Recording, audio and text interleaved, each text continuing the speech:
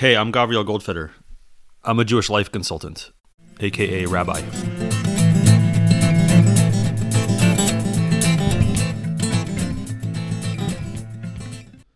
One of my favorite Hasidic stories involves the Kotzker Rebbe. His son-in-law was the Sukkotchover Rebbe. And when the Sukkotchover Rebbe was still young and was sick, his father traveled to Kotsk to ask the Rebbe to pray for him, for this boy who was sick. And even as a boy, it was known that the Sukkotchover Rebbe was an incredible genius. And so his father praised the boy to the Kotzker and said he learns with incredible consistency, keeps going. It's unbelievable how much this kid learns. And the Kotzker Rebbe said, yeah, that's also learning. Not bad. And the father thought that the Kotzker Rebbe was criticizing the boy, which would have been a little surprising since he came to the Rebbe for blessings and prayers. And when he got back, his son got better. And his father told him what had happened with the Kotzker Rebbe. I went to the Rebbe and I don't understand what he said. And the boy explained, he said, it's a reference to the Gemara Kedushin, where it says that Rabbi Tarfon honored his mother so much. And then he went to the Beis Midrash, he went to the academy, and he bragged about it. He told people about how far he went in the mitzvah of honoring his mother. And the Chachamim, the sages in the academy, in the Beis Midrash, said, you haven't even done the half of it. You haven't even reached half the level of honoring your mother. And the boy explained what sounds like a pretty shocking Gemara. That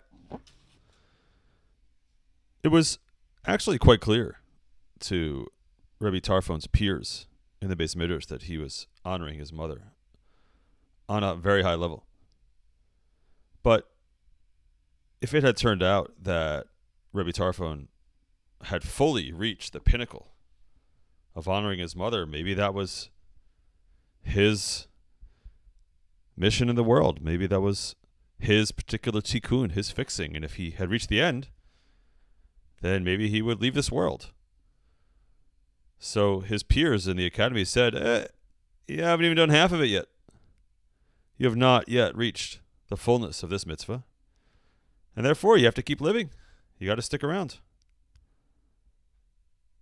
And so, too, that's what the Kotzker meant about this boy. Yes, everyone knew he was an incredible learner. He went on to write one of the most important and one of the most learned books about the laws of Shabbos. But if it would have seemed that, yes, he's on such a high level, look at what an incredible learner he is, it could have, and it would have been unfortunate to have assumed that he has reached the pinnacle of his learning and therefore he's done. He doesn't need to be in the world anymore.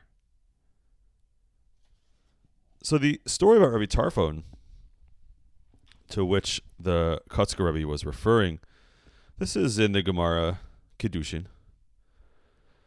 And it says, Rabbi Tarfon had a mother that whenever she wanted to climb up into her bed, he would get down on his hands and knees and she would step on him in order to be able to climb up onto her bed. And similarly, whenever she wanted to get down from her bed, she would step on him and step down to the ground. And this is what he was bragging about when he went to the Beis Midrash, when he went to the academy. And they said to him, you still haven't even reached half. And they said to him, because klum zakar arnaki bifanecha, She has certainly not yet thrown your wallet right in front of your face, layam, into the sea. V'lo yichlamta, and you didn't embarrass her accordingly. Like, that's the real test. Have you reached a level at which your mother takes your wallet, takes your money, takes your iPhone 14, chucks it in the ocean right in front of you, and you didn't embarrass her? That's a level. It's certainly interesting to read about and to think about extreme parent honoring, about situations in which people were so refined and so devoted such that they were able to perform acts and behaviors for their parents that seemed to transcend normal human activity. Whether that would be literally getting on hands and knees so your parent could climb up onto their bed or their couch, or standing stoically as your parent threw your object into the ocean. These are extreme. I would assume that most of us are somewhere near the other extreme. Somewhere in the area of trying to make sure that we don't blatantly disrespect our parents. And when we talk about reverence, I again would assume that for most of us, we're somewhere on the other end, trying to make sure that we have basic, sufficient cognizance and appreciation of our parents and their status in the world. Rav Soloveitchik, in his beautiful book, Family Redeemed, discusses different cases, different situations in which people are likely to find themselves. And he says, one may act wisely towards one's parents, so that from the viewpoint of kibud umoda techniques, honoring and reverence, the behavior is irreproachable and meets all standards of decency and propriety. While he personally remains emotionally indifferent and completely uninvolved in the very action which takes place. This child, he says, is rich and generous and showers his parents with gifts and favors. Materially, they lack nothing, since the child attends to all their physical needs. Yet he does not love them, nor does he feel attached to them. His relationship, if we may speak of it, is one of cold civility and courtesy. Rav Soloveitchik wonders if this behavior is a result of good breeding, excellent manners, and natural politeness. His good conduct is due to a habit of mind and not to conviction. Rav Soloveitchik wonders how we would relate to such a person. Are they fulfilling the mitzvah appropriately? He offers another example. On the other hand, let us take the case of a person who loves his parents and feels committed to them, but has not been furnished by Providence with the proper material means to provide them with food and shelter. He is poor, a day laborer who barely earns a meager livelihood and is unable to support his father and mother and spend time with them. The external aspect of kibud is not realized by him, even though this omission is due to unfriendly circumstances which are beyond one's control. Yet, as to the experiential component, he certainly developed the proper approach to his parents, one of love and respect. What about him? Is this person fulfilling the mitzvah of honoring and revering his parents? The Rav offers another example. There are also many who, in spite of the fact that their hearts overflow with love and tenderness for their parents, cannot act out their feelings. Various psychological blocks and inhibitions prevent them from expressing their inward life in outward symbols of action. They are handicapped by a sense of shyness. They are embarrassed by the arrogant intrusion of the outside upon their privacy. They simply refuse to open up their inner world and let action spotlight their most intimate experiences. They remain impersonal and therefore allegedly cold, violating the technical principle of kibud. And more, others eager to manifest their inner experiences, fail to do so because they lack a sense of coordination between the emotion and expression, intention and deed, thought and grammatical formulation. They are hampered by a certain clumsiness in demonstrating their inner world, and hence quite frequently they do or say just the opposite of what they intended to express through word or action.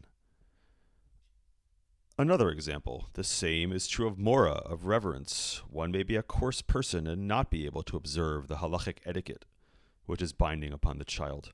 One's language is vulgar, he is uncouth in guise and gesture. His manners are uncultivated.